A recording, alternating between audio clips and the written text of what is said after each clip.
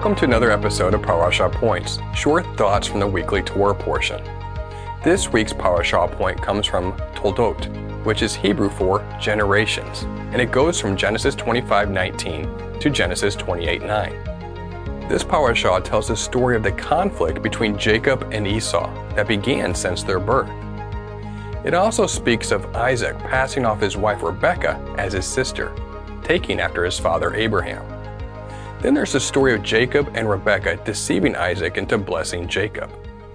The Parashah concludes with Jacob being told to flee to Paddan Aram to avoid Esau's wrath. There's a lot we can talk about in this Torah portion. Today, we're just going to present a thought about focusing on God's purpose for us, instead of just living in the moment. Genesis 25 verses 29 through 32. Once when Jacob was cooking stew, Esau came in from the field, and he was exhausted. And Esau said to Jacob, "Let me eat some of that red stew, for I am exhausted." Therefore his name was called Edom. Jacob said, "Sell me your birthright now." Esau said, "I'm about to die. What use is a birthright to me?"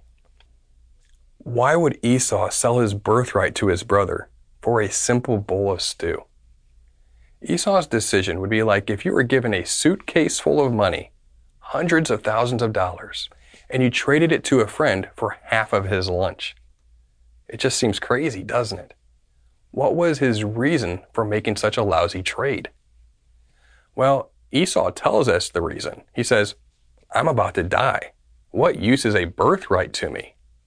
Maybe in Esau's mind, he was going to die someday anyhow, so who cares about a birthright? Or maybe he really convinced himself that he really is about to starve to death. Regardless, the fact remains, he's concerned with right now. While it's easy to criticize Esau, how often do we make this exact same decision in our own lives? How often do we sell our soul for the world? How often do we trade our birthright to satisfy a temporary desire? We do this from time to time, and often we have the same mindset as Esau. We want instant gratification. We aren't thinking about the future. After all, what good does that do for us now? We don't consider how the choices we make can impact our lives and the lives of our loved ones forever. This irresponsible and reckless attitude gets people into a lot of trouble. What's ironic is that throwing away what truly matters in order to fulfill a temporary desire only leads to sorrow and regret. Even Esau regretted this decision later in life. Genesis 27. Esau said, "Is he not rightly named Jacob? For he has cheated me these 2 times. He took away my birthright, and behold, now he has taken away my blessing."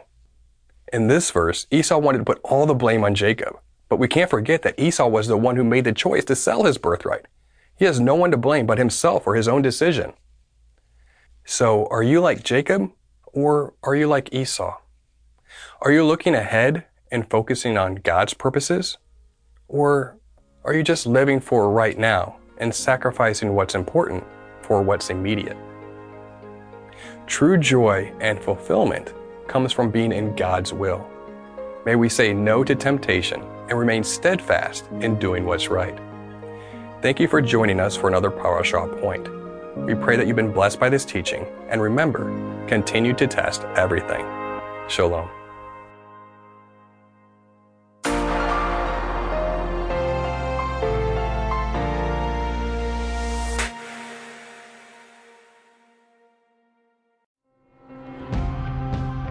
It is because of you, our generous supporters, who make it possible to offer these high-quality teachings completely free of charge. If you feel led to support 119 Ministries so that we can continue this effort, please visit testeverything.net and click on the Support 119 tab. Learn how you can partner with us to take the whole Word of God to the nations.